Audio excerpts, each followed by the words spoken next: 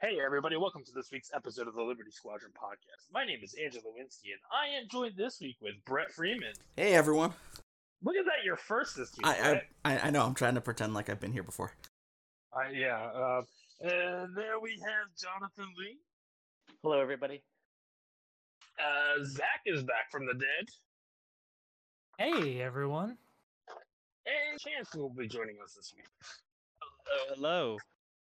All right, so I'm sure everybody watched the great streams that AMG has been put out for us and mini extravaganza. I mean, X-Wing technically only had 2 streams, but I think they gave us a lot of information there. So I think we got a lot of stuff to talk about.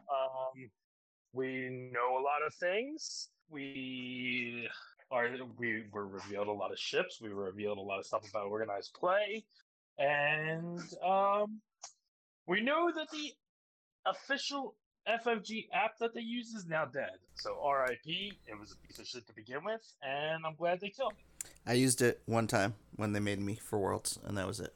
And then Same. exactly, they were just like, "Yo, we made this app. You can use it." And like it was So- kind of always a black eye, right? It was so crappy. Like thank God it's gone.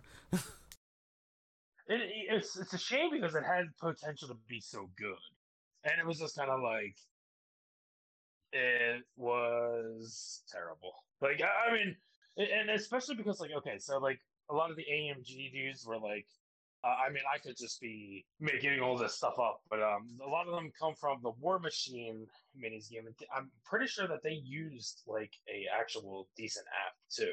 They do. So yeah. they probably looked at this and were just like, look at this garbage. So like, it's I mean, it'd be cool if they did revitalize it in some way that they made it better. But I mean, for what we know right now is they're just killing you. Not going to happen. It's not going to happen. Right.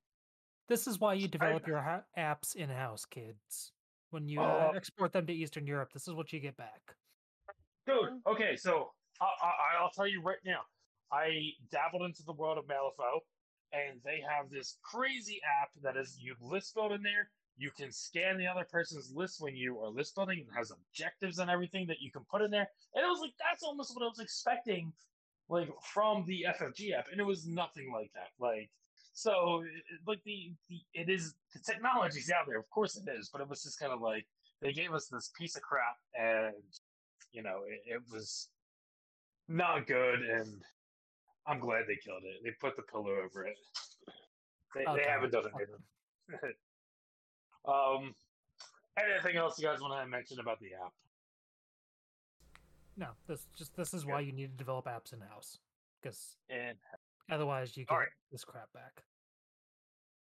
all right, so next thing that we have learned about X-Wing.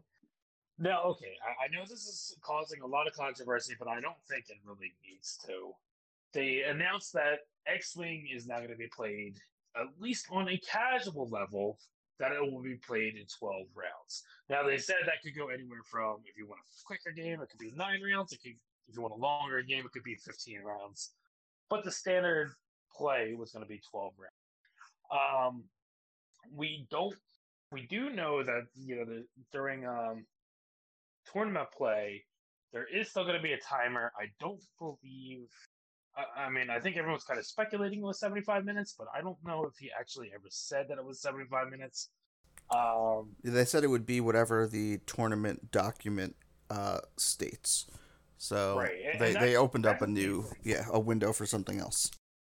I think that's the big thing is we have to wait until that tournament document comes out, and I think there's going to be a lot of big changes in there. They probably didn't even touch base on a lot of it, but I mean, one of the things that I kind of really think we experienced this weekend is that it's AMG's game now. It is not FFG's game. They are tearing down a lot of the things that FFG said they would never do, and they are like basically redoing everything to their standards and to what they want the game to be, which could be good for the game. I mean, I know a lot of people thought it was very stale.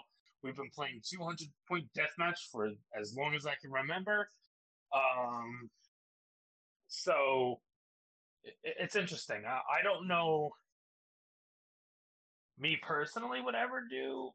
I mean, for all we know, they could be making it 90 minutes, for tournament play. They could be doing something where it's either 12 rounds or 90 minutes, whichever gets there first. I'm just throwing 90 minutes out of, my ass right now. But I don't think that's anything that really would be shocking if they did it.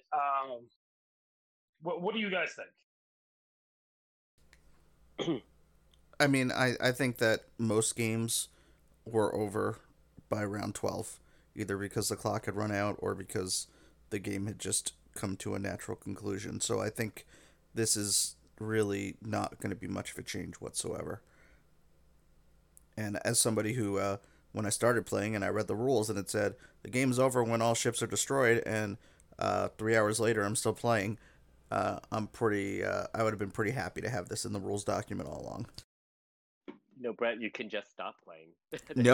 No, I can't. I need to destroy that ship. That's what it said. I don't care that I have 4 and they have 1. We're playing till it's dead.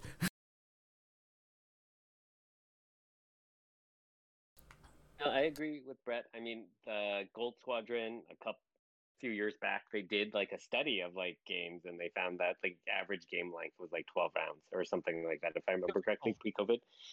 And so it doesn't bother me that they set a round limit. Vassal tournaments would do that too, right? And they'd set a round limit. Vassal, I think, did rounds plus 15 minutes or something like that. They did like a combination of the two. Yeah, I think it used to be a number of rounds, and then became 60 minutes plus 2 rounds. It used to be a really huge number, like 17 or 19, and then they cut it back. Yeah. I heard. But like I said, I could have sworn. And then some other games do 60-minute, like non-X-Wing games. They'll do like 60 minutes plus 2 extra rounds at the end or something like that. I forget, but no, I mean, then when the game's gonna end. You can fly your ship into the corner and not be, and it's the last turn, and not worry about it flying off the board and stuff like that. I mean, there's ways to game it, just like a clock. Well, exactly. I think that's like a big thing. Is that if this is no matter what, like the last round or the second to last round, I think that changes a lot of strategy. I think that changes a lot of, different aspects of the game. So that's why I'm curious if let's say you are playing a faster player or something like that, or it's 2 ships, 2 players that have 2 ship lists, and you're at 12 rounds, but you might only be at the 60-minute mark. Is that fair to say? Then let's say there's 2 swarm players playing each other. Now let's say the 2 ship list, they could be at maybe 16, 17 rounds, where the swarm list could be at 9, 10 rounds. But if they integrate that into some kind of tournament play or anything like that, do you think that it would make a level of fairness across the board? I mean, granted, everything's still going to always be timed no matter what, but... I mean, Andrew, are you asking, does a round limit, is that advantageous to a particular style of list? Yes. No, I'm not saying advantageous, but let's say 12 rounds and that's it. That's the cutoff. No matter what. So, I mean, maybe not advantageous to the list, but I would say that no matter what, you're going to be trying to get 12 rounds in, and then that's it. I don't know. I don't think it changes that much compared to a 75-minute round. Either way, you knew approximately when the game's going to end. It's clearer in rounds how close you are to the game ending. But, wasn't that different than being all right, there's 8 minutes left in the round. We probably take about 5 minutes to do a turn. We're in our second to last turn already. True, but then, so the only time I think otherwise is when you're in that game state where someone is just running, to the end of time. And I've definitely been in games where I'm running or someone else is running, and I think in those last 10, 15 minutes, you get 6 or 7 rounds in, people are just flying, because they're moving one ship and no one has a shot, so we're immediately moving on to the next one. And in a situation like that, it's definitely going to have an effect, but I don't think that's the majority of time. And Well, yeah, that's kind of what I'm saying though. Is okay. So like one of my games at this last East Coast Gamers tournament was we probably spent 4 or 5 turns. Not I wouldn't say jockeying for position, but it was like a reset where we kind of were just like, okay, we're just going to be moving ships. We're not going to be engaging because we passed each other and we don't want to do the K turns. We want to try to get the best shots possible so that we have mods. But we also spent, like I said, a good 4 to 5 rounds repositioning. Now, if there was a round limit on that, I mean, now granted, we both had low shift count lists. Would it make it like almost like a what's the word I'm looking for? Like a standard that are yeah, what is it in science? you wouldn't have like the ability to jockey for Would it be, position. like, more of a control. I mean, but wouldn't that also get rid of some of those games where you just NASCAR each other for the first 5 rounds? I also worry that this just encourages more so that just jousting, because people are going to be, at least at the beginning, before we're assuming it's 12 rounds, right? Before people are used to this or can get it out of their heads, that everyone's just going to joust because everyone's going to be rushing, and we're going to kind of. I also understand that we don't want to play games where there's 6 rounds of just flying in circles in NASCAR, like Zach said, but at the same time, I don't want to completely lose the concept of jockeying for position to get a good joust and not just flying directly at each other across the board. Right, and like I said, I think what I was trying to say was that like, is it going to like bring more of a control to the game, where that like 12 is something that we're going to have to really kind of look at and to even involve with your list building. Whereas like, if I know I can get 12 rounds in and have a really strong list that can do a lot of work in 12 rounds, or am I going to have a list that I need to try to figure out that might need that does like to jockey for position, but I'm not going to have as much time to jockey for a position because I have a 12-round limit. And like to your point, Jensen, yeah, like I mean, with that being said, like, is it going to be very draft or joust heavy, or is it going to be something? Is it going to change the game at all? I mean, like, what percentage of games take longer than 12 rounds? Does anybody know? Or I don't know, but I'm going to guess that it's probably significantly less or fewer than 50%. I'm just curious. I mean, I wonder if it's in the. I remember when like Gold Squadron did this analysis, they like broke it down, but I forget. It was a long time ago. I'm curious. I know this is going kind of into it even more. What percentage of those games are 12 arrest rounds in cut, and then what that percentage looks like in just Swiss? I'm curious if there's a difference there. Yeah, I mean, if it's like Nathan Idy playing Duncan or Duncan Howard, like endlessly like moving their like aces around, like perfect position. Yeah, like you can imagine a final table game going like 20, 30 rounds, but. And if it is 12 rounds, I mean, as an ace player, I always found that I can always run for like 3 turns. And turn 4, I might get caught in the corner. And turn 5, I'm almost certain to get caught in the corner. Right? So if I know now, okay, I only have 3 rounds left, like, okay, the game is essentially over. I can run to time before they're going to be able to catch me.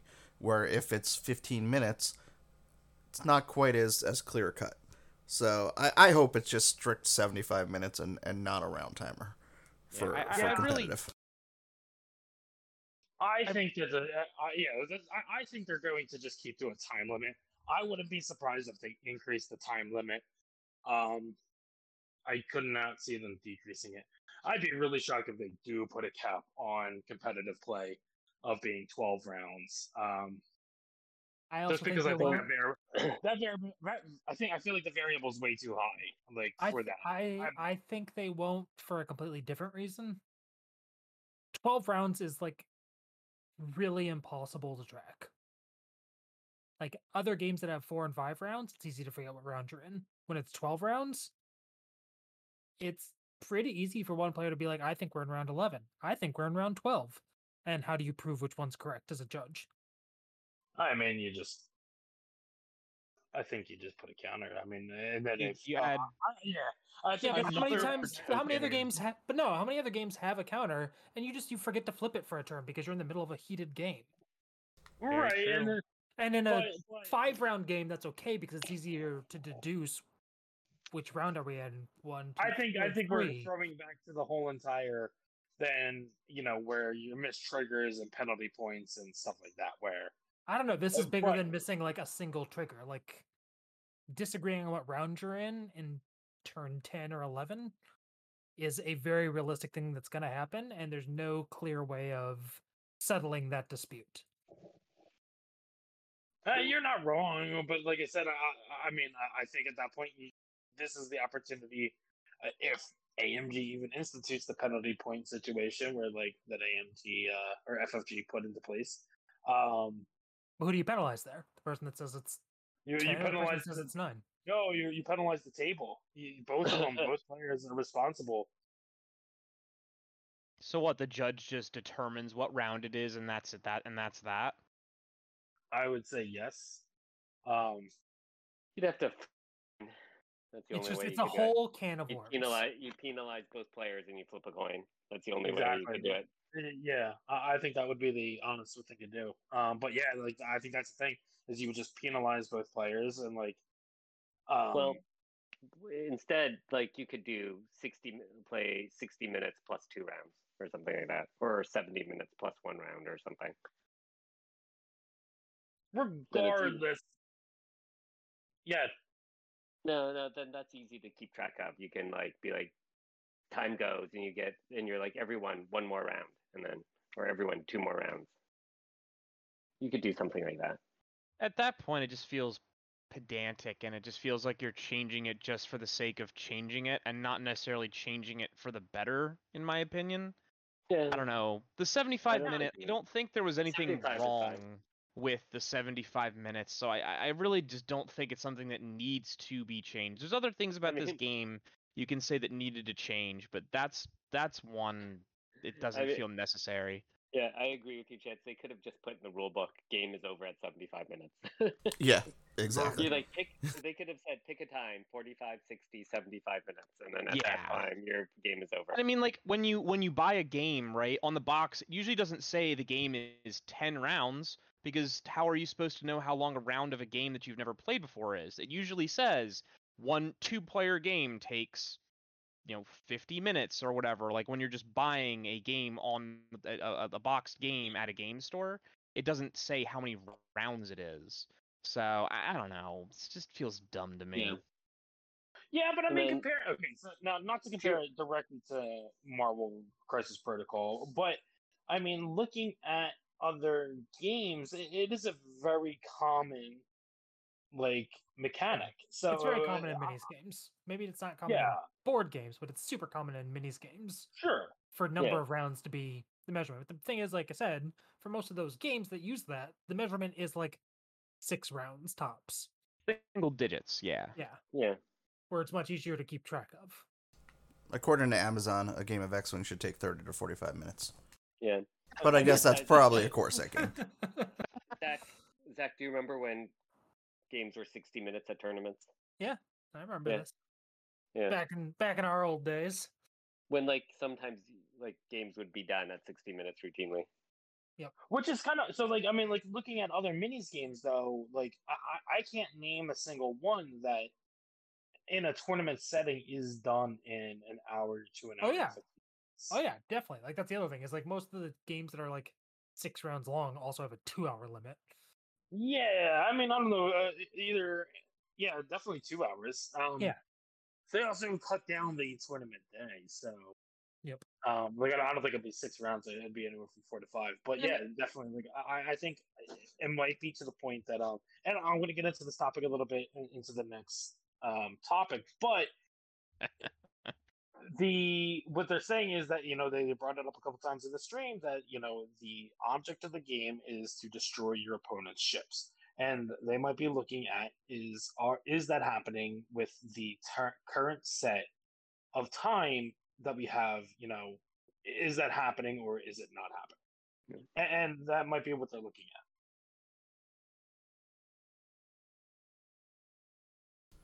So overall, it sounds like we all think No, sticking to a timer I, makes the most sense probably for a tournament. I think we're also completely over speculating, and we wanted to know a lot more information than they actually gave us. So, Spoiler alert for literally everything AMG does. That's another So, discussion for another time. my honest answer is I think we'll get tournament rules closer. Like I said, in the stream, they definitely said that they would be at Adepticon, and I know I think that was like the first thing that they mentioned, at least big convention that they said that they would be at. So I think maybe a little bit closer to them we'll actually get. Hopefully by the end of the year, but I think definitely by Adepticon, which is crazy to think that's like 6 months out. I will get some definite answers, but I also, like I said, I think there's going to be big changes coming to the game as far as a tournament perspective. Do you want to talk about OP next, or should we move on to the next thing that you have on the Google Doc? What do you want to talk about, OP?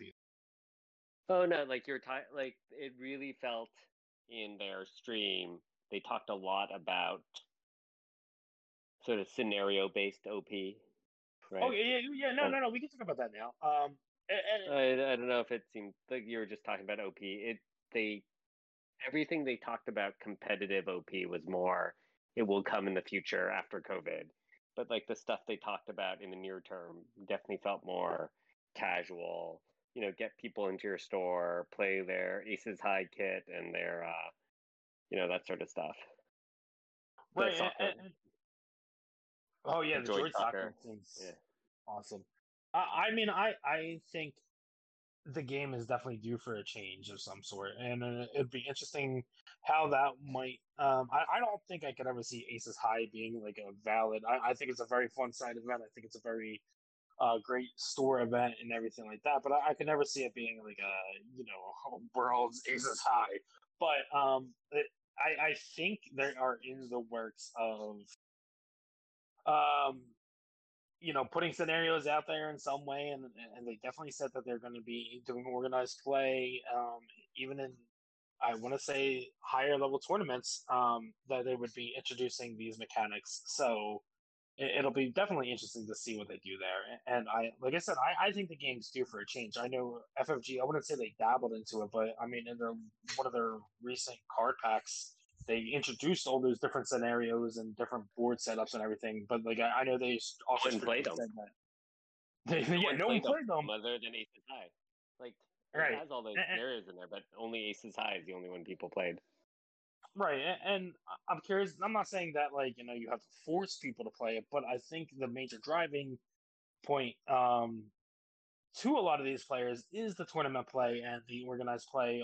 That you can go to higher level events with this, where if they put like some kind of rotating schedule of different things, then I think it'll catch people's interest. And I know it's going to be a lot of trial and error, and I think they are aware of that, and I hope the players are going to be aware of that as well. That some things are going to work, some things aren't going to work.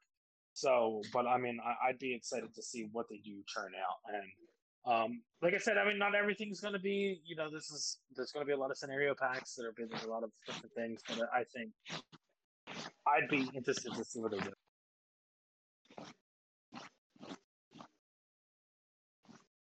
Let's just be real. We all want Worlds again. We're all excited to hear that they do want to hold Worlds and to go to a Worlds event, because I've only been to one, but it was such an awesome experience.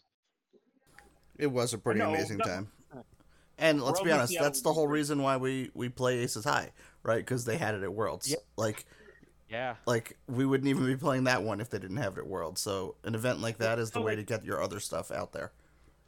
Here's the other thing. So if you look at the timeline, I don't think that we would be necessarily in a spot that within the next 6 to 12 months that we do see any kind of different scenarios being in higher level tournaments. But I could definitely see them start to introduce it to let's say the 2023 series.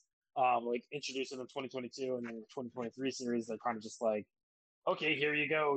Droid Soccer is now one of the rotating scenarios, and like that.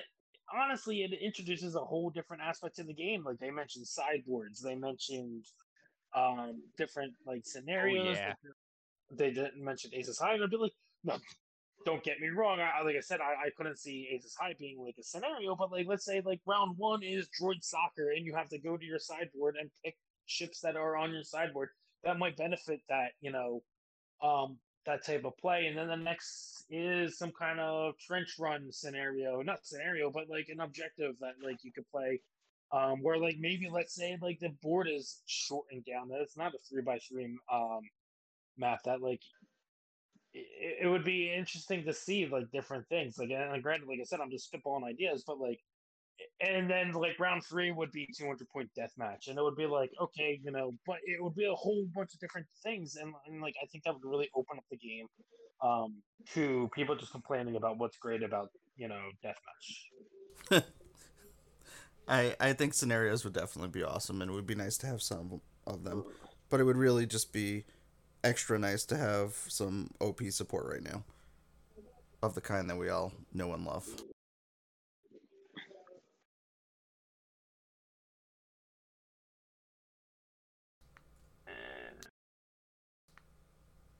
Anybody thinking anything? I know Brett. I know you love 200-point deathmatch. I do, but would you be sad if like that wasn't the only thing that you were playing? Like, let's say like okay, just spitballing. Let's say Droid Soccer was like one thing, and like half your rounds were Droid Soccer, and the other half was Team Deathmatch or Count me Deathmatch. out. all right. So I won't lie. I think Droid Soccer sounds like the dumbest idea ever. I mean, I have to see it in practice, I guess, but it doesn't sound good to me.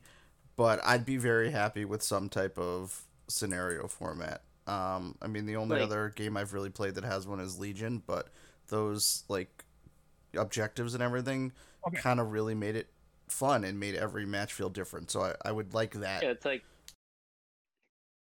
if you're doing like a capture the flag, king of the hill, control this zone, escort, Exactly. destroy these things. I mean, they all feel like that feel natural, right? And then it changes up list building, and then you have a side. You can be like, all right, this scenario is this, and then you can swap out, your ships a bit or something, so you don't have to, so you can be flexible. Like you're like, all right, well, okay, so like let's say this, like let's say I know Droid Soccer is probably a bad example.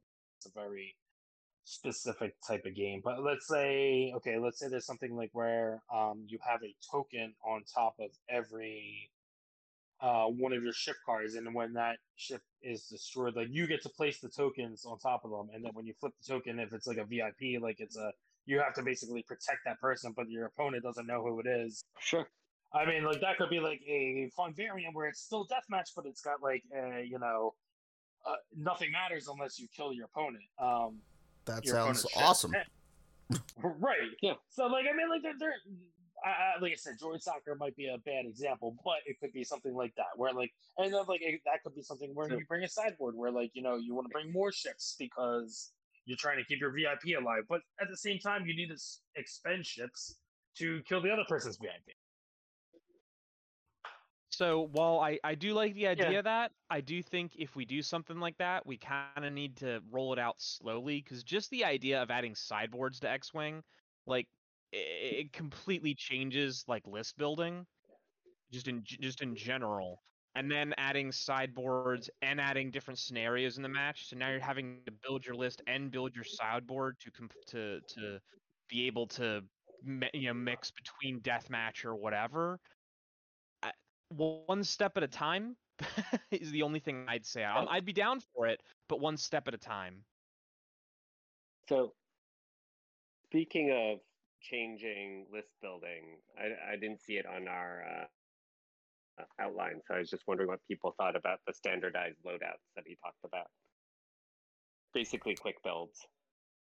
I am super interested in the quick builds that are the way they made it sound is they're quick builds that would be cheaper than if you just built that ship out with those upgrades. Or might have upgrades they couldn't normally take. Yes. kind of like Yeah. how we had with quick builds. I'd be super interested in that. It might be kind of tricky to balance some of it. But that's I mean, but definitely I guess something I'm interested in. presumably, like they'd have their points totals on like the PDF, so Oh, there would be yeah, like Darth yeah. Vader standardized loadout Battle of Yavin, and they give a price. But I like how, especially for like things like, all right, so like a bomber or TIE Punisher, like realistically, like you would think you would have more than like one. Then you could put like three different. Like if you're actually building out a TIE Punisher, you're not going to put like four different kinds of ordnance on it. But if it is a quick standardized loadout, you could put like two different missiles, two different torpedoes, and then discount the price so it's not stupidly expensive. It makes it more versatile. Or the same with like a K-wing or something like that. So you're saying not just do Where it because like the example they kind of showed was the Ayla Secura one. So you're not saying doing it just for like particular pilots. You're saying just doing it for even like generic pilots or just the chassis basically. no, no, I mean it could be particular pilots because they're going to have that Battle of Yavin and the Siege of Coruscant. But like you can imagine like a Y-wing pilot from Battle of Yavin, and then you put two different kinds of torpedoes on it, which I don't think you'd normally do ever. Like put two Yeah, different no. torpedoes on like a Y-wing, or two different torpedoes on a Punisher. I But did. like, I did when I first started playing. I put 2 torpedoes and a yeah, missile, like I think, on Miranda or something. It was bad. wouldn't it be cool to like be able to bring Major Rhymer and to be able to put two different missiles, two different torpedoes, and then you price him correctly? Rather, I mean, he'd be ridiculously overcosted if you had to pay like the list value of all the orders Yeah, I Yeah, think something like that could because definitely he be just cool. dies. But then, there's a lot of then potential you with can that, with balance him. Yeah, bombs and missiles and all of that. So here's because a like fear I had though when I was thinking about this earlier today. Everything I've always heard, like whenever they have the convention exclusive like ships or everything like that, is just don't make it like a pay to win type thing. And I don't know how long the Battle of Yavin pack or the Siege of Coruscant pack are going to be out there. And if they have these, ships that are tournament or cards that are tournament legal that you can't get anywhere else, then I worry that it kind of is going down that same type of slope that we know other games have gone in, where now, Hey, unless you're doing these certain events, you're going to be at a disadvantage competitively. no, I mean, so I don't think that had happened because the way I look at so the official app is dead. So we're really just gonna have the third party apps and the PDF documents. So in that PDF document is gonna have the price for. I'm just gonna use that Ayla card again, right? With those particular upgrades. What's stopping you from just bringing the regular Ayla pilot card and those individual upgrades in particular and just using that as that loadout? I don't think you necessarily have to have that card from the pack or the event or anything. I don't see what the major difference would be there. I don't see what the major difference is in having to use an official card as opposed to an alt art card, but apparently there's a difference there in the developer's mind. I think that they're going to say if you want to use this, then you got to pay for the pack or pay to have gone to the event. I don't know. who knows? One cool thing I'd like to see them do too is you as you were saying kind of with putting cards on ships that couldn't normally take it. So putting like example like mod slot things on Fen Rao where you don't have to worry about him having afterburners, or maybe giving Boba his crew slot back, but it not being a force user or something along those lines. Like I said, there's a lot of potential with that, and I am curious to see how far they go with it.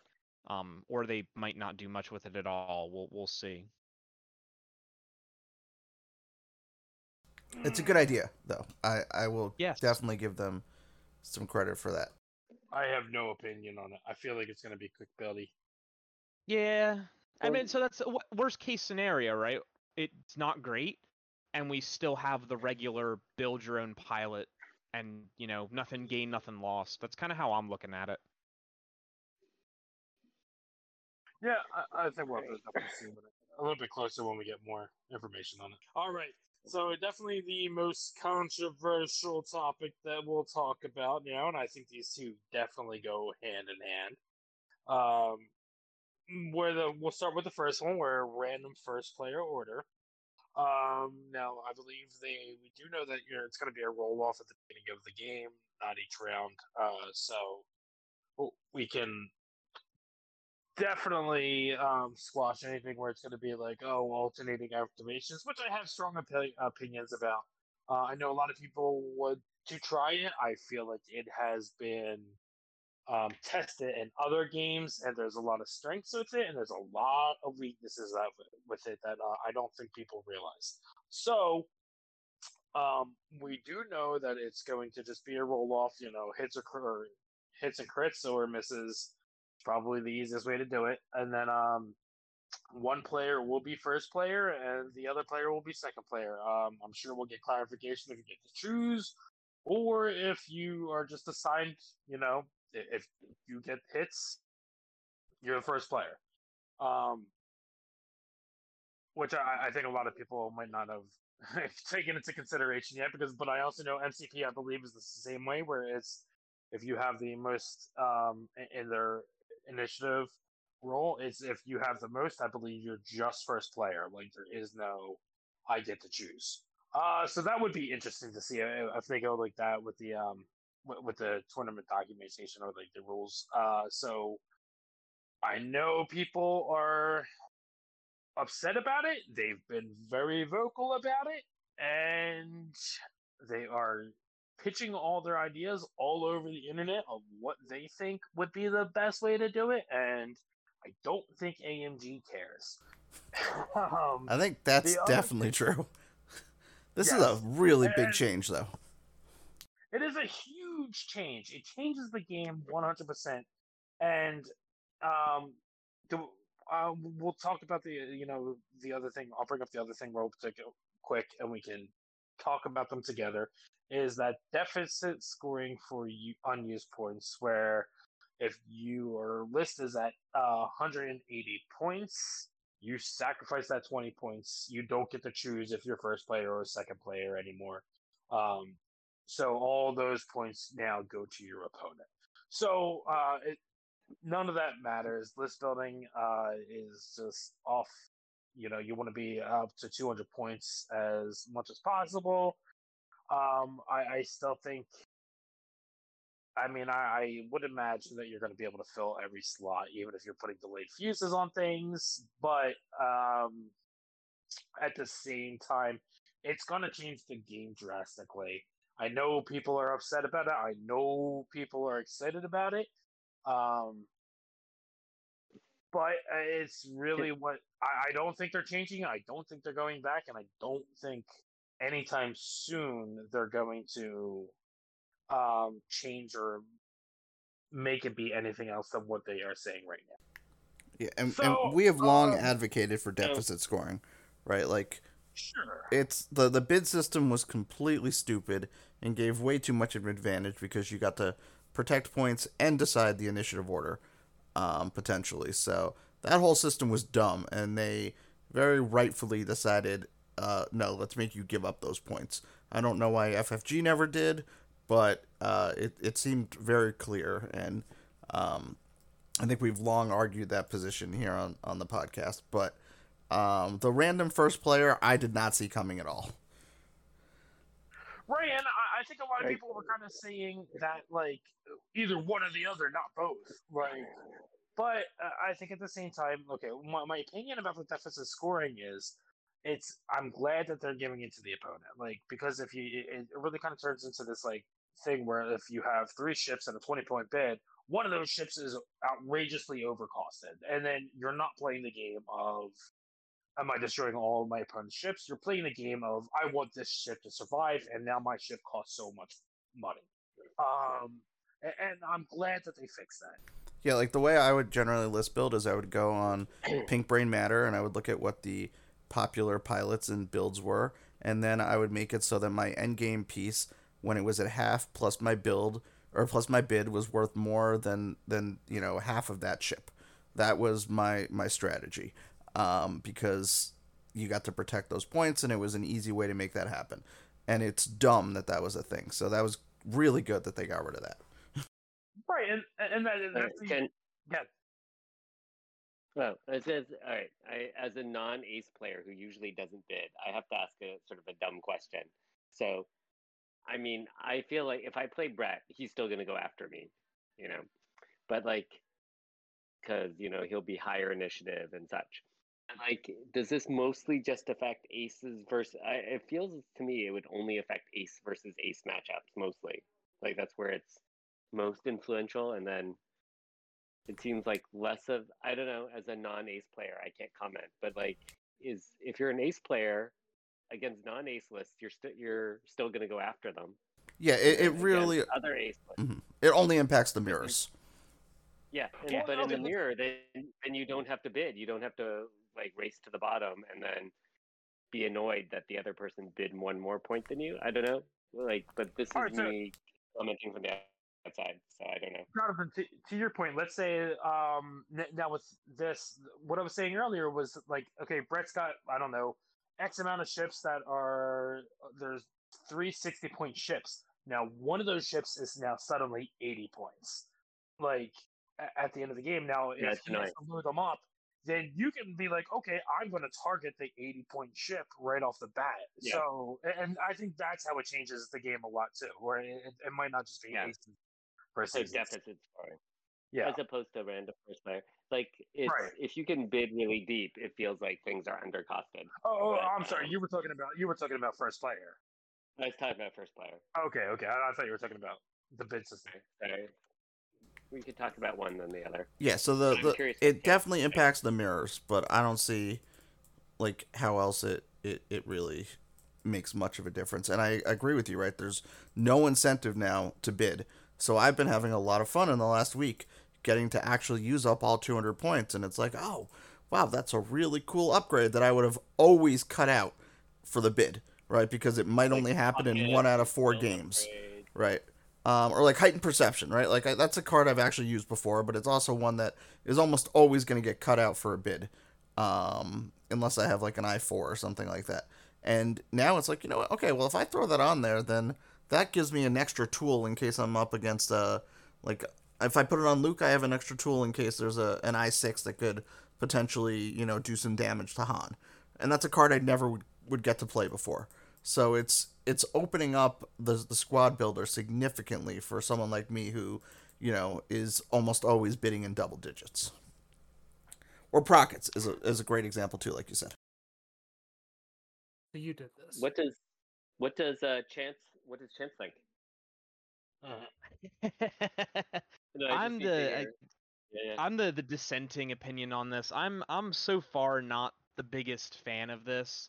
I've realized that I might have overreacted a little bit, but I still don't think I've completely overreacted. And I his I don't know. initial reaction was, "I hate this game. This is stupid. I'm not even listening to them anymore." X-Wing But go ahead. 3.0 win. I think I'm gonna go play Legion. Yes, Yeah, that was Where it they too. have bidding. Yeah, and then they announced changes for Legion too, so now I just can't play Star Wars games apparently. But So like, okay, yeah. no, go ahead. No. Well, I was gonna say like, okay, the last tournament we went to, I did this. I mean, I had a beefy Boba, and he was my endgame piece, and I was talking to Brett a lot about it if I needed a bid or not, and it was kind of like, at I5, it was an issue. And I decided not to go with a bid. And 3 of my games that I played, it mattered. It 100% mattered. I mean, granted, I knew Brett was gonna my one game, and I wasn't gonna come anywhere close to his. But if But you the tabled other it, right? games, I did. Damn it, Jonathan! Right. Well, no, going to my point that people need to learn how to play the game of moving second or moving first. But the other 2 games, like it came down to if I took that shield upgrade off of Ketsu or whole upgrade off of Ketsu, I would have had that option. And now it's kind of like, and me as a player, I don't mind it. Like I have learned to play the game of moving first and moving second, so it's kind of like I know a lot of people prefer to move second, but I mean, it's going to make them kind of reconfigure themselves to being able to play the game and list build if they are moving first or second. And I think that's really what it kind of comes down to. Is when they are moving. So all of your points are valid. I think one of the things that bothers me is just, I guess, just taking away the player's agency to be able to determine that kind of thing. I also just really, and it's a bit of a catch-22, and Brett brought this up to me. So you go into an ace matchup, right? 6-5-5 versus 6-5-5, right? Matching initiatives. You roll the die, and you have double reposition aces. They have double reposition aces. You lose the initiative, and it's instantly just an uphill battle, and there is literally nothing you could have or can do about it. Previously, admittedly, the same kind of thing could happen when you just went up against someone with a bigger bid. The difference there, though, is usually if they bid more, you have more toys than them, or you had potentially better ships, a multitude of things, assuming the points and everything are balanced properly. And now that's gone. And I think that's part of what's bothering me. Yeah, and I think it's clear, or it's important to say, this is not us saying that aces are dead, right? No, like I God, think, no. and we've been talking on the Discord all day about it, but I think we all can agree that aces against most of the field now are in a stronger position because those 10 points now are 2 prockets, or something similar to that. It's just the ace v ace matchup. It does suck when there's nothing you can do, right? Like I remember a game I had at the Toronto System Open. I lost the bid by 1 point, and because of that, I went from probably like a 70% favorite to win to maybe like 40% chance to win. And that really sucked, but in my mind, you know what? I said, well, guess what? If I hadn't taken that stupid Predator, then I would have had it. Like, I still felt like I had some agency there, and I had just made a poor decision. Here, it's like, well, I guess I just rolled poorly. Yeah. I gotta blame the And dice, and I hate blaming dice. And I mean, yeah, Andrew's right. Learn how to fly better, learn how to move first. But there are some matchups where, it's like I said, especially in that high initiative double reposition game, where moving second is just such a massive advantage. I don't think it's almost insurmountable in some cases when you have that advantage over your opponent, and it's very disheartening at the beginning of the match when that happens. Right. Can I dissent against the dissenters? Of course. Yeah. I mean, you still have agency. It comes earlier now. It comes in list building. Like, yeah, if you rock up with a this change list and then are upset that you lost the roll off, well, then maybe you should have list builded better. Well, I mean, so that's the thing, is everyone's just going to have a 200-point list. So now, I mean, I guess you could bring sense or like Brett mentioned with heightened perception, I guess, to try to alleviate things like this. But you know what I'm saying is, like, you have to no... list build entirely differently than before. Like, it's a new game now. Like, yeah, I agree with that. It's just different. I'm not saying one is better or the other one. Like, there's still, like, in the this world, there's a way you had to list build, in that I had to build a big bid in order to compete with this style of ace list. In this new world, the things have just changed. You have to list build differently from the get-go. Like, triple aces may not be that viable of a thing anymore, in the same way that they killed certain mid-initiative lists prior to this change. Yeah, I think you're completely right, Zach. I think it's just you need to you need to no longer be able to plan on just not getting shot, right? You need to be able to list build for a way where, okay, if I hit that matchup where I am going to get shot with my general end game piece, I have enough of my other ships where I can claw back from that, right? Like they're tanky enough, or they have enough red dice. So there's ways that it's going to be overcome, and I completely agree, right? The current list building of I'm just going to throw 3 high maneuverable aces with low HP on there, but never get shot, that's probably a list of the past. But all right, so I mean, once again, as a non-ace player, just saying, like, the ace, this is just aces, which ace player wins when they fight another ace player. It doesn't affect them playing initiative. So right? One of the big things with this win. Yeah, they still they're even stronger against the mid initiative stuff, right? Yeah, that's one of the biggest things. So it's really like, wouldn't the same number of ace lists still make the cut? It's just like different when the ace players meet each other. It's they roll instead of Yeah, but you have to cut their plan for bid. that now ahead of time. Yeah. Like you probably won't see as many. Like prior to this, you saw quite a few ace lists at most tournaments. I would probably go so far as to say it's one of the more predominant amongst top table stuff. But anybody disagree? Not currently, actually, but Or But it yeah, doesn't count. There's no generally, real yes. difference. Historically, Yeah. I'd say so. So, But yeah, again. So like, and you could do that knowing that like, there's a way for me to make sure that as the ace player, I go first. Now that that's not a thing, like you have to account for the games as an ace player that you're not going to be moving first, which means you're just going to see less ace lists in general. It will matter for the mirror, but it's also going to matter in the non-mirrors because the non-mirrors are not going to happen as frequently. Right.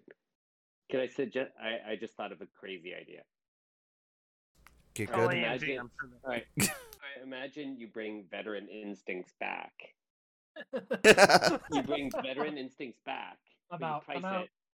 No, you price it like not 1 point, like, but you can variably price it. It could be 5 points, 7, 10, whatever, and then you could let someone put like 3 copies of veteran instincts on Darth Vader, so they go at I9, but it costs 30 points. So it guarantees their Darth Vader moves at I9. But then someone else buys 4 copies, and their Darth Vader goes at I10. I don't know. Now we're bidding in a different way. Yeah, Yeah, we're it's bidding bidding- with veteran instincts cards. It is a bidding in a different way, but then it is attached to the pilot. I raise you 14 veteran instincts. Yeah. But then That Academy TIE pilot is really good. the difference in bidding though is instead of hiding points previously with bids, now you're having to spend them. So if you half point that initiative 10 Vader, Yeah. you're scoring a lot of points. Yeah, but deficit scoring It's an already does interesting that. idea. Right? Like Yeah. the deficit scoring, I don't know. I think it just makes so much sense that one is a thing. My last parting shot is Ace plus Mini Swarm is back. Yes, Oh, I think Ace plus Mini Swarm is a very viable archetype moving forward. Now, one thing I do want to preface all of this with is everything we say about this can completely be upended with the points changes. Which I believe were described as major or significant or some term with that type of meaning. Which is why I wanna mention it, right? So if they do go through with a major points change, a lot of the points we're making about the aces, for example, aces could in one case go up in so incredibly high that they're just not viable at all, period. They could also go down incredibly so because you can't bid with them, whatever reason AMG determines, that they can just fit so many toys and whatnot that they're viable again. Or you could say that about every kind of ship. But if they're talking about massive points changes, everything we're saying here could be just completely irrelevant in a couple weeks. I'll eat depending my on what they Suntier do. card if they don't go down. Well, the other thing is I don't think we have the data for that yet. I mean, right now, they said we're supposed to get a points by the end of the week, right? First we heard end of the month, then we heard end of the week. So Okay. So let's just say this next point End of the day. End of the day. By this next point in release, I don't think there's going to be any kind of significant data, because especially let's say that even with like a heavy playtest team, I don't think that there is enough data to really. And they did say during their streams this weekend that they do use tournament data. They go through videos and everything that they can find to really kind of support, their decisions. I don't think there's enough data for that. I wouldn't see like Soontir Fel or Vader going down really. I couldn't see their points changing at all right now, and I think the meta is going to really have to evolve over the next 6 months to really justify that. I wouldn't be surprised if they just kind of determined that it's their game now and they just do a huge point change just from what they think is right. And obviously they can change it later. I mean, I wouldn't be surprised, and I wouldn't even be against it. Honestly. And it's pretty low risk right now. There's not any official plan. Yeah. Exactly. Didn't they say they want something about faction identity? Yes. I mean, I could be making that. Like they want to reinforce faction identity. Yes.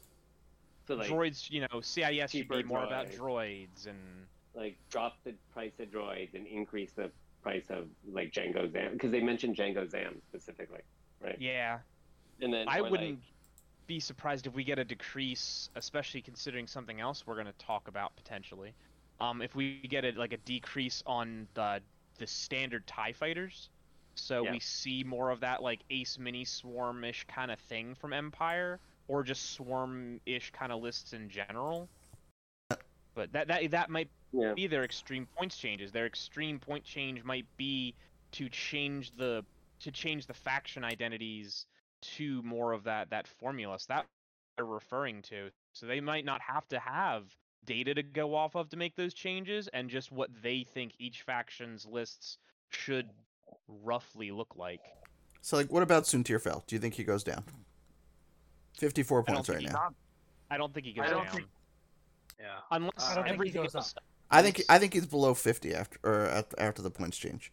I don't think he goes up. I will say that. Yeah, I definitely don't think he goes up. I would not be shocked if he goes down.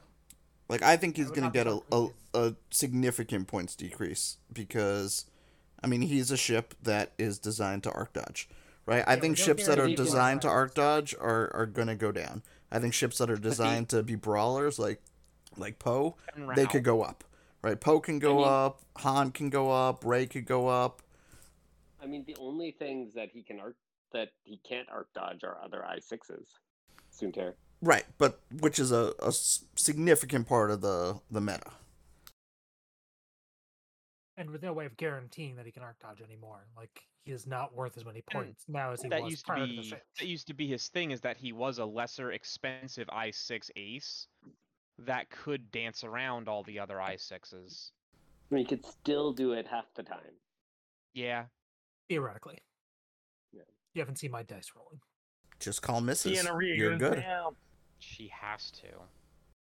So I don't know. That's one I think goes down. Poe is one I think goes up.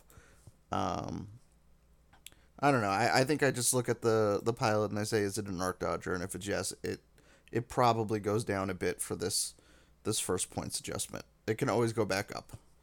Yep. Since we're on the topic of points adjustment, they did say they are going to be doing a ban and restricted list, which is common with a lot of other games, mostly card games. They implement it in Marvel Crisis Protocol. They generally don't, go too wild. I think they've had 2 cards that are banned in Crisis Protocol, and their restricted list is a little bit different than we're used to. Where restricted, they have you can only bring X amount of the restricted cards. So let's say you could only bring maybe one type of torpedo if it was a restricted, or something like that. We'll probably see it in the form of pips. They'll say you can only bring, 1 proton torpedo or something like that. I wouldn't be surprised if they ban proton torpedoes. Is something I've been clamoring for a long time. Right, and that is a big change from FFG, where FFG kind of right off the bat said they would never implement that, and then the first big thing that AMG said is they're going to start doing it. So, like I said, I don't think that, I know people are probably panicking a little bit and they're expecting things from it, but I do think that they're going to be very, very generous with it. And we might see maybe 1 or 2 things banned, and then maybe 1 or maybe 3 or 4 things that have now pips on them that don't. Going along that thing though, which I kind of found this a little interesting, in Crisis Protocol, they completely reworked certain characters.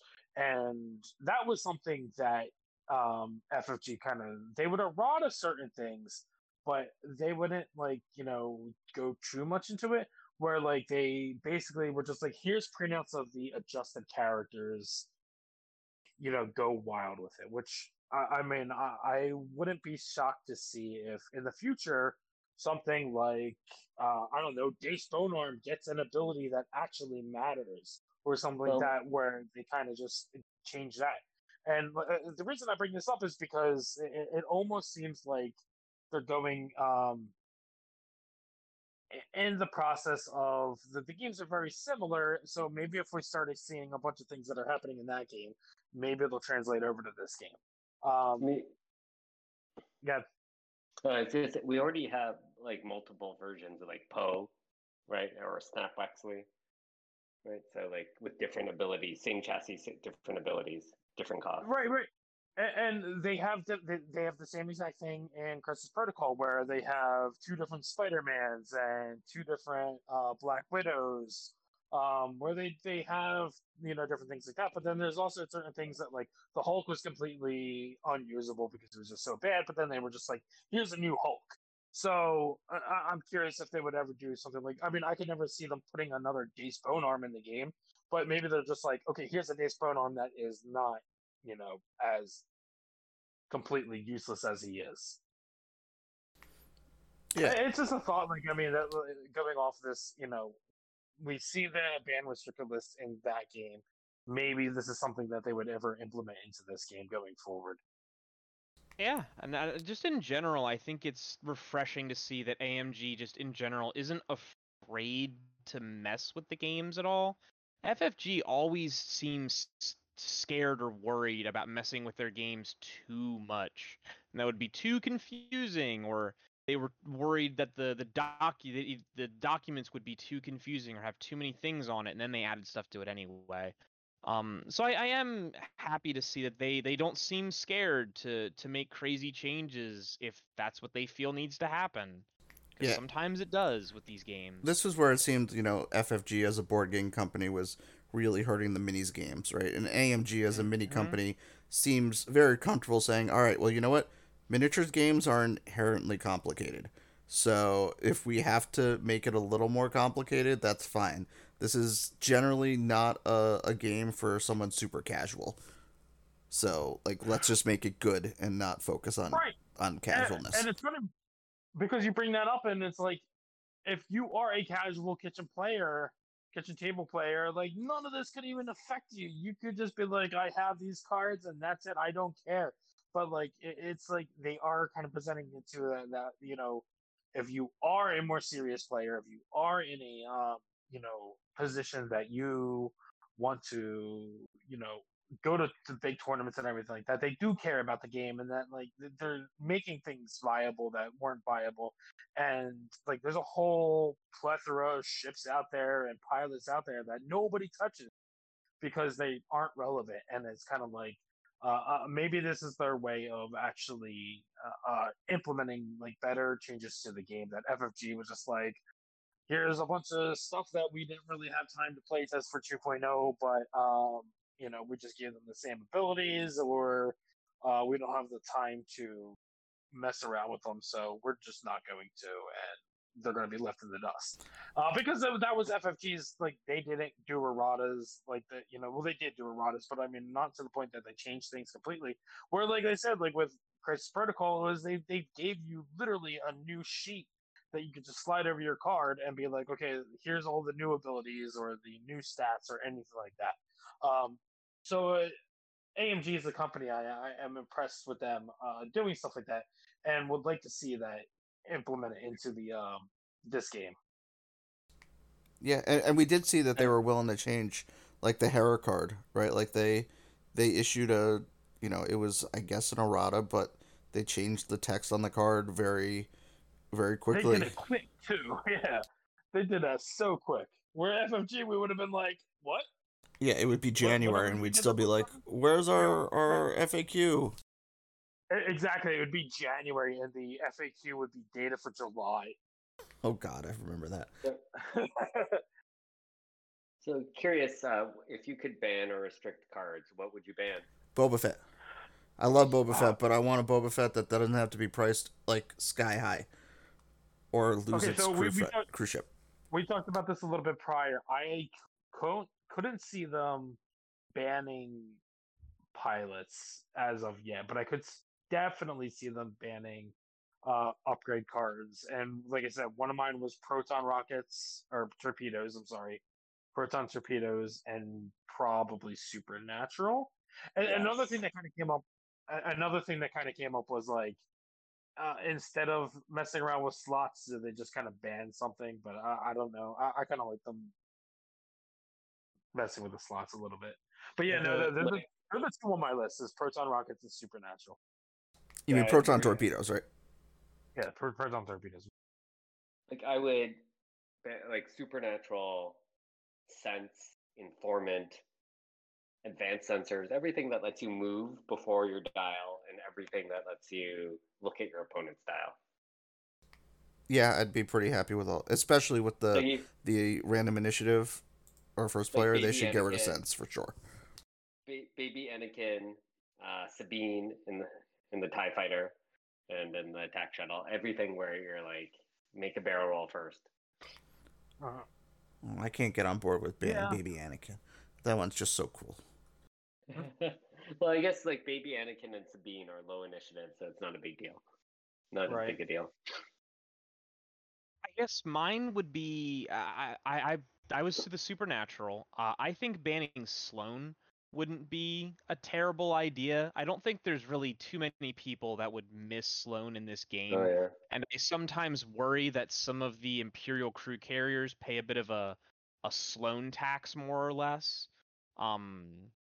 So it's just not fun to play against. Realistically, I don't think anyone will really miss it. So I don't have too much of a problem with ships that can reposition before they move, as long as it's restricted, unlike supernatural. So like precognitive reflexes, I think is fine, and a lot of that stuff. And I do like the Baby Anakin barrel roll. My one is being able to change your dial. So like Slave 1, for example, being able to change your dial before you move. The amount of information you've gained and being able to do that, like advanced sensors get in action before you, but then there's a huge restriction on it. A lot of the change your dial before you move though don't have really bad restrictions or negative effects for a potentially incredibly powerful ability. So there's Slave 1 and Hera. Who else does that? Like Seasoned Navigator. Seasoned Navigator. Yeah, I think so advanced sensors might be a perfect example where they could just ban it and issue a new one, and it says you can take or you can perform one non-booster barrel roll action, and then you can't do another action this turn. Right? Like they could get rid of the stupid pre-movement reposition, which is the thing that kind of makes the card semi-abusive, and then just make it so that, your B-Wing can get a token before it does a K-turn. Yeah, or your Lambda or whatever, and then it doesn't have to cost 10 points. Right. Now, here's another thought, though. With them adding the ban and restricted list, is this going to really kind of affect, I wouldn't say be like laziness, but like, are they going to be like, okay, instead of us just boosting up the points, are we just going to ban this instead? Because, like, I mean, how often do you see Supernatural anymore? It's like that one person that flies the 2-ship lists. But you do see it. Yeah, but I mean, I don't think it's priced to a point that, like, is it that crazy abusive? Maybe. I think my question is, are they going to ban more things as opposed to, let's say, raising its points? I do see where you're coming from, and I do hope they don't get. I would hope that points adjustment would be the first step, and then if that doesn't work, then maybe look into banning it. Especially for cards that have been around since like near the beginning of 2.0 that have been either an issue or a recurring issue.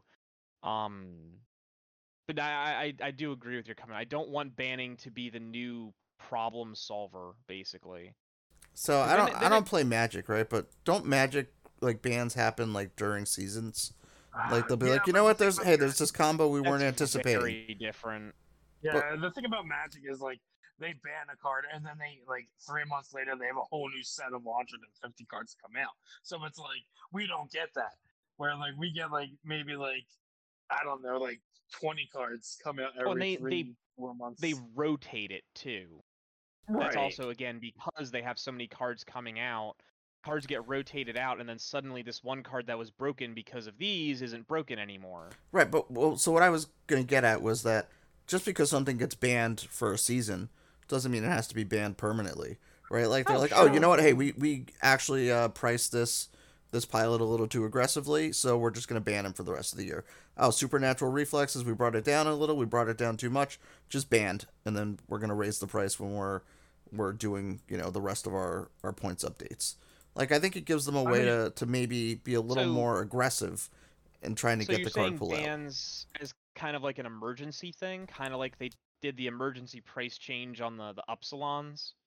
Like the out of Yeah, that's one way that they could be doing it. I obviously don't know, but I don't think they do though. I think they kind of I think they kind of just go with a route of this isn't healthy for the game, and it is banned. I mean, as far as competitive levels go, and I really kind of see that as the way. And like I said, I know when we talk about bans and restricted, the restricted list is going to be like something like pips on cards that don't already have them. So, but I don't see that happening. I think they just ban it, and I don't think they might adjust the points, but I don't see them being like, okay, we found a healthy point list or a point for this, so it can come back. I don't see that happening. But that's just my thought.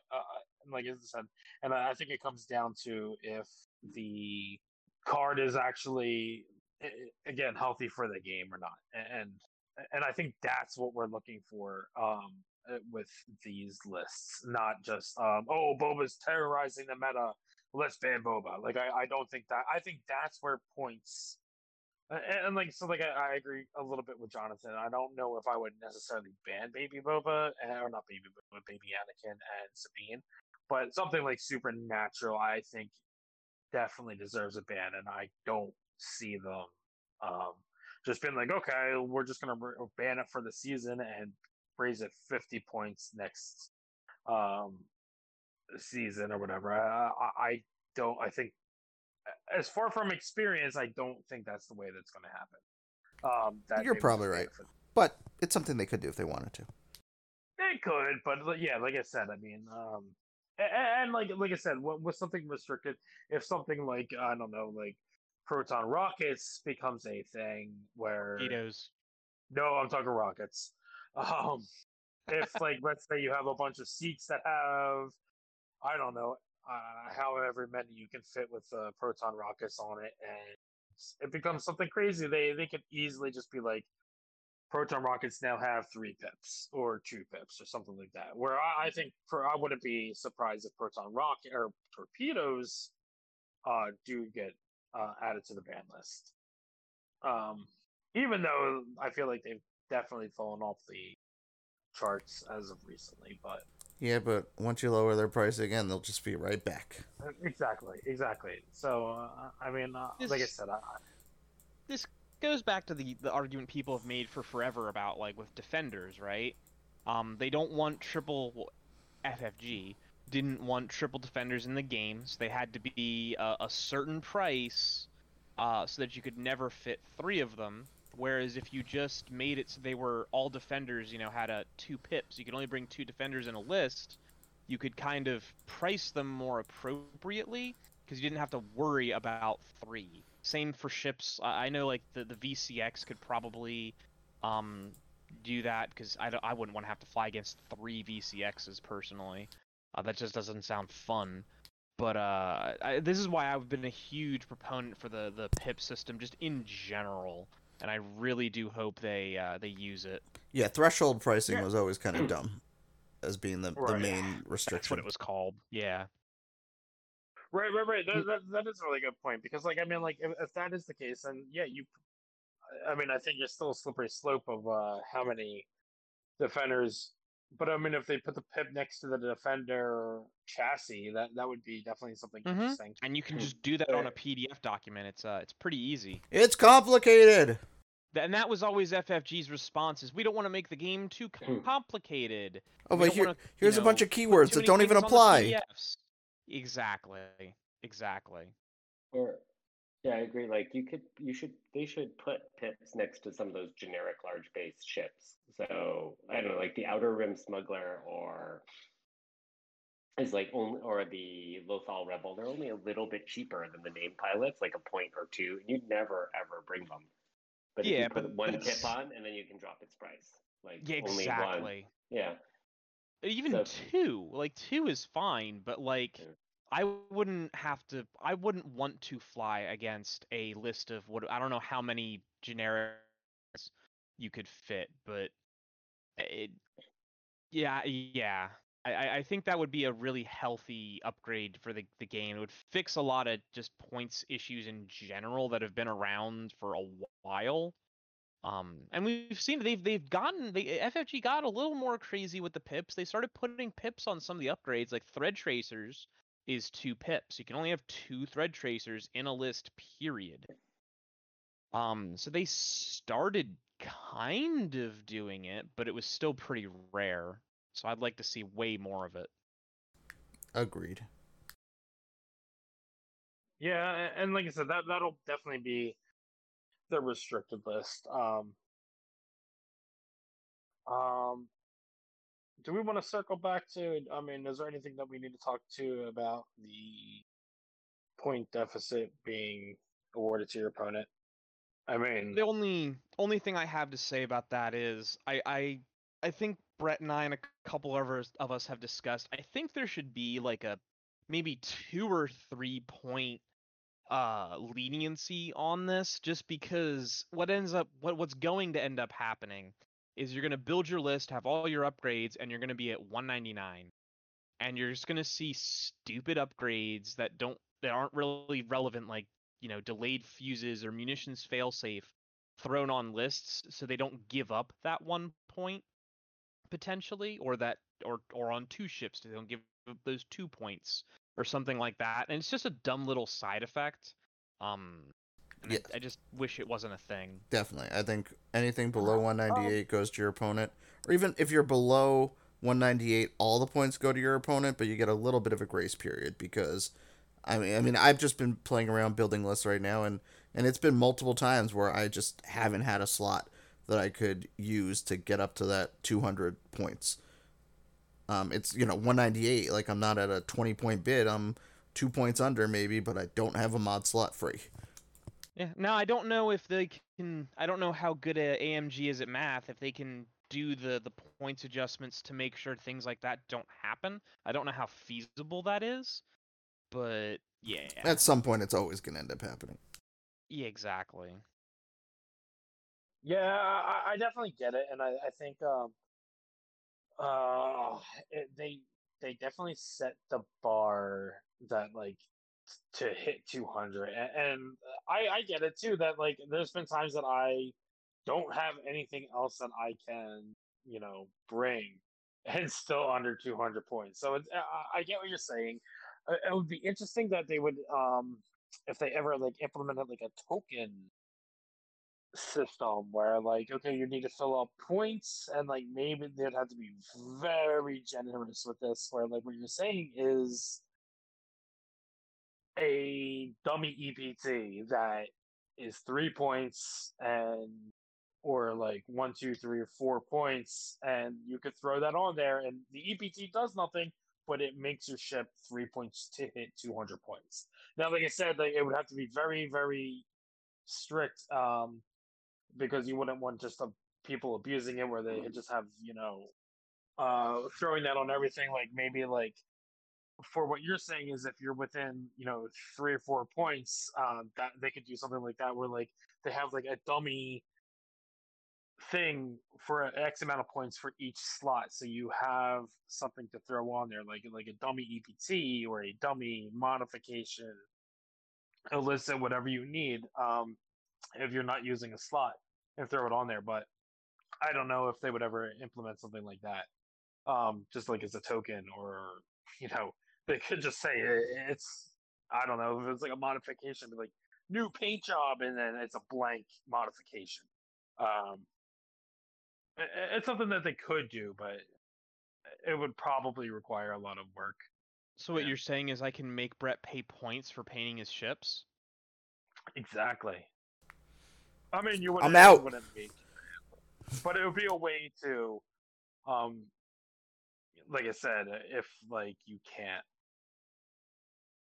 fill slots or whatever, and it would go with your point deficit or like your threshold of 3 or 4 points. So I don't know.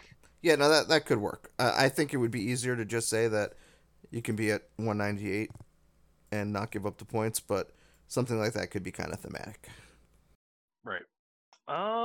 So overall, what are you guys thinking about AMG and how they did?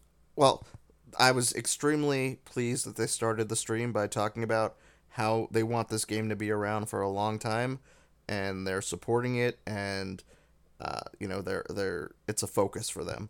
So I was very happy from basically the get go with the whole stream.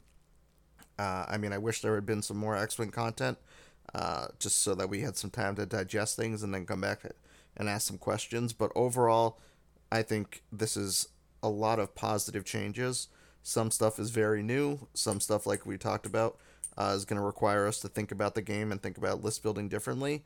But different is not the same as bad. So I'm much happier than I was when I was worried they were going to say complete game. Complete game. I definitely agree, and like touching base what you said, like I think people weren't happy with a lot of FFG things, and I think it might have been not just on a player level. Like I think we can blame shipping containers being lost, and we can blame other things, but I definitely think there was some structural mishaps that were going on at FFG that I think it definitely looks like AMG is trying to address. Like, I mean, like, oh, you see everywhere and you hear on podcasts people trying to fix things and everything like that. Even now with AMG, the way that they're handling it is like people are trying to fix things that they haven't even tried yet.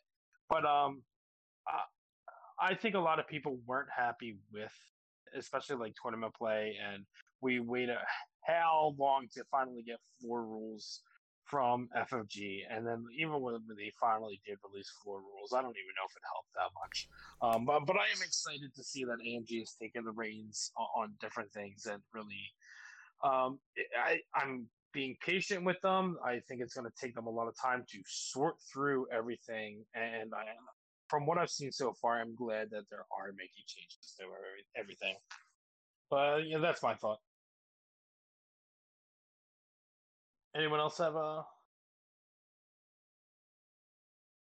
opinions? I mean, basically, more or less what you just said. The only thing that I think they could improve a little bit on is some of the things they said in the stream, which they did give us a ton of info, but they gave us some very vague info, and which is kind of some of the stuff we're talking about now, like with the round count and stuff. AMG really needs to get their website together, or some better form of communicating outside of social media and streams, some place where all the information is all together, where you can actually find it instead of having to look back on social media posts or scroll through streams or whatnot. I'm not gonna lie, I kind of miss the FFG articles. They were kind of fun sometimes. They were fun, but they always had yeah. an error which was like kind of ridiculous. That was like fun. But right, it became kind of charming and endearing, but it was kind of like, charming and endearing, like the way, your annoying relative is, where like in actuality you're like, this is like, stop being so freaking annoying, but because I love you, I'll like look past it. It's also like, do you know the game that you are developing? It's like, or did you just write this article out of nowhere? Yeah, like it definitely caused some doubts, I think, as to, the competency of, something as simple as editing an article. I think the website point is a very good one. Like, they really, really need to, act like a company that's manufacturing, large Disney-owned properties, as opposed to, just like some like indie developer. So hopefully that's something that happens soon. But I mean, at the end of the day, like, was FFG that good, or were they the only ones we knew? And I think, I think AMG is going to show us that FFG really didn't make this game as good as it could have been. That is a bold hot take. Very positive. It's very positive. Tell us, Zach, what do you think? Zach, how do you feel about the game?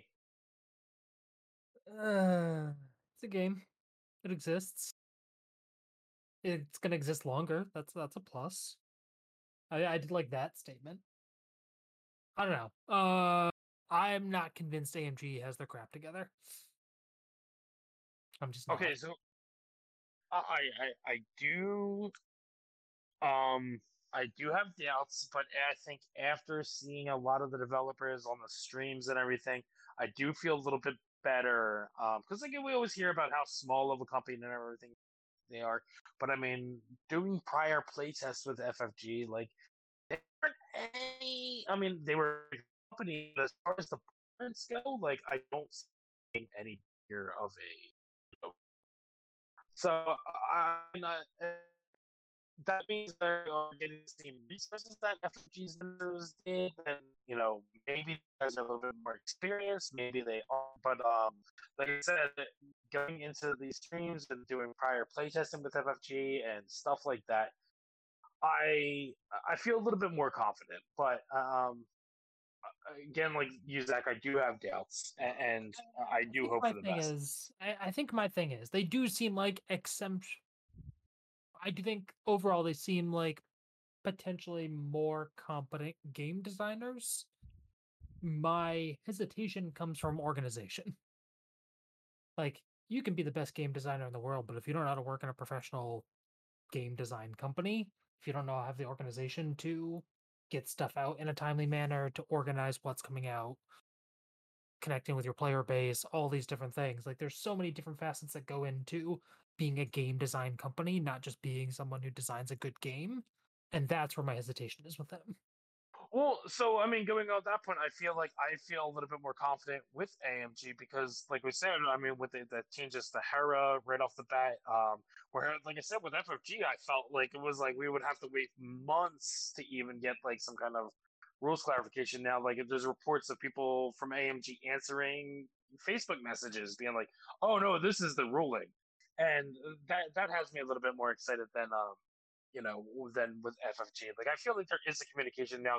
Granted, like, I get they don't have the website or anything like that FFG did.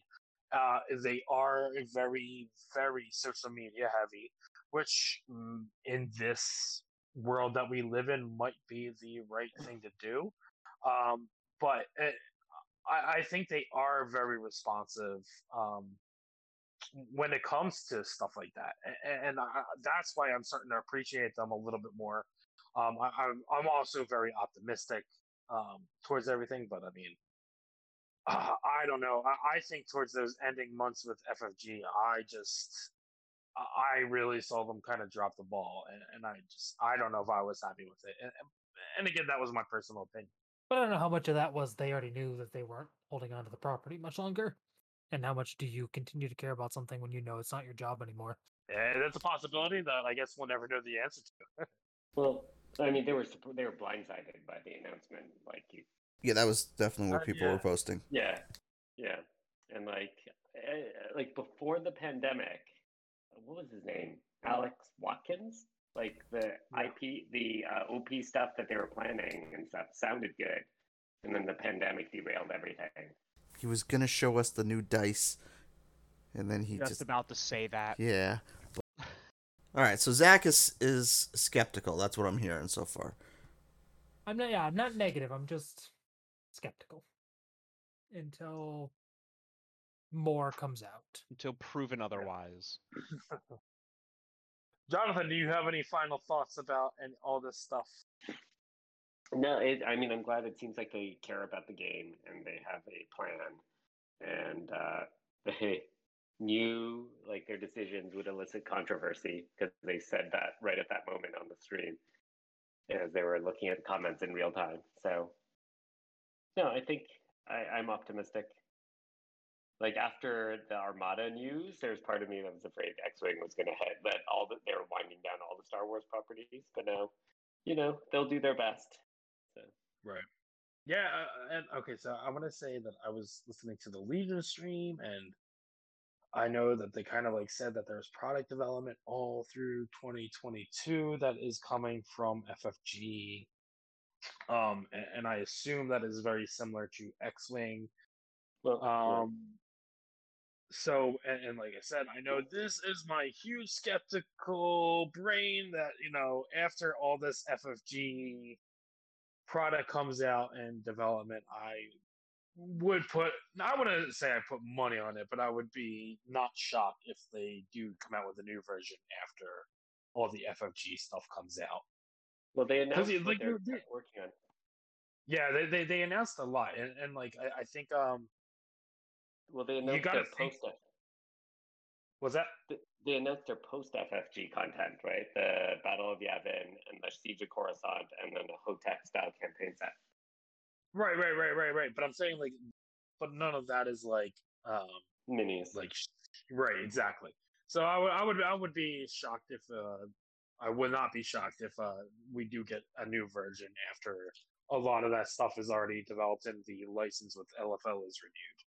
And they were talking about reprinting first edition ships too. Right. So any final things that you guys want to talk about before we close out? We will probably, our next episode, we will definitely touch base on all the spoiled stuff that they came out with, the Gauntlet Fighter, or the ST-70, or whatever it's called, and all that fun stuff. We'll go into a little bit further detail with that. The next episode, we just getting opinions out and hot takes this episode. So, but anything we missed or you want to touch base on? Not me. Yeah, no, I'm good. Well, all right. So on that note, I want to thank everyone for joining us. Check us out on Facebook, check us out on Discord, all that fun stuff. We are still in the works of a bunch of different things. I know pandemic's hopefully winding down soon, and I say that every episode. And it just keeps getting worse, so it's your fault. It's all your fault. Stop going to X-Wing events. No. But everyone be safe. Again, thank you for listening, and have a great night.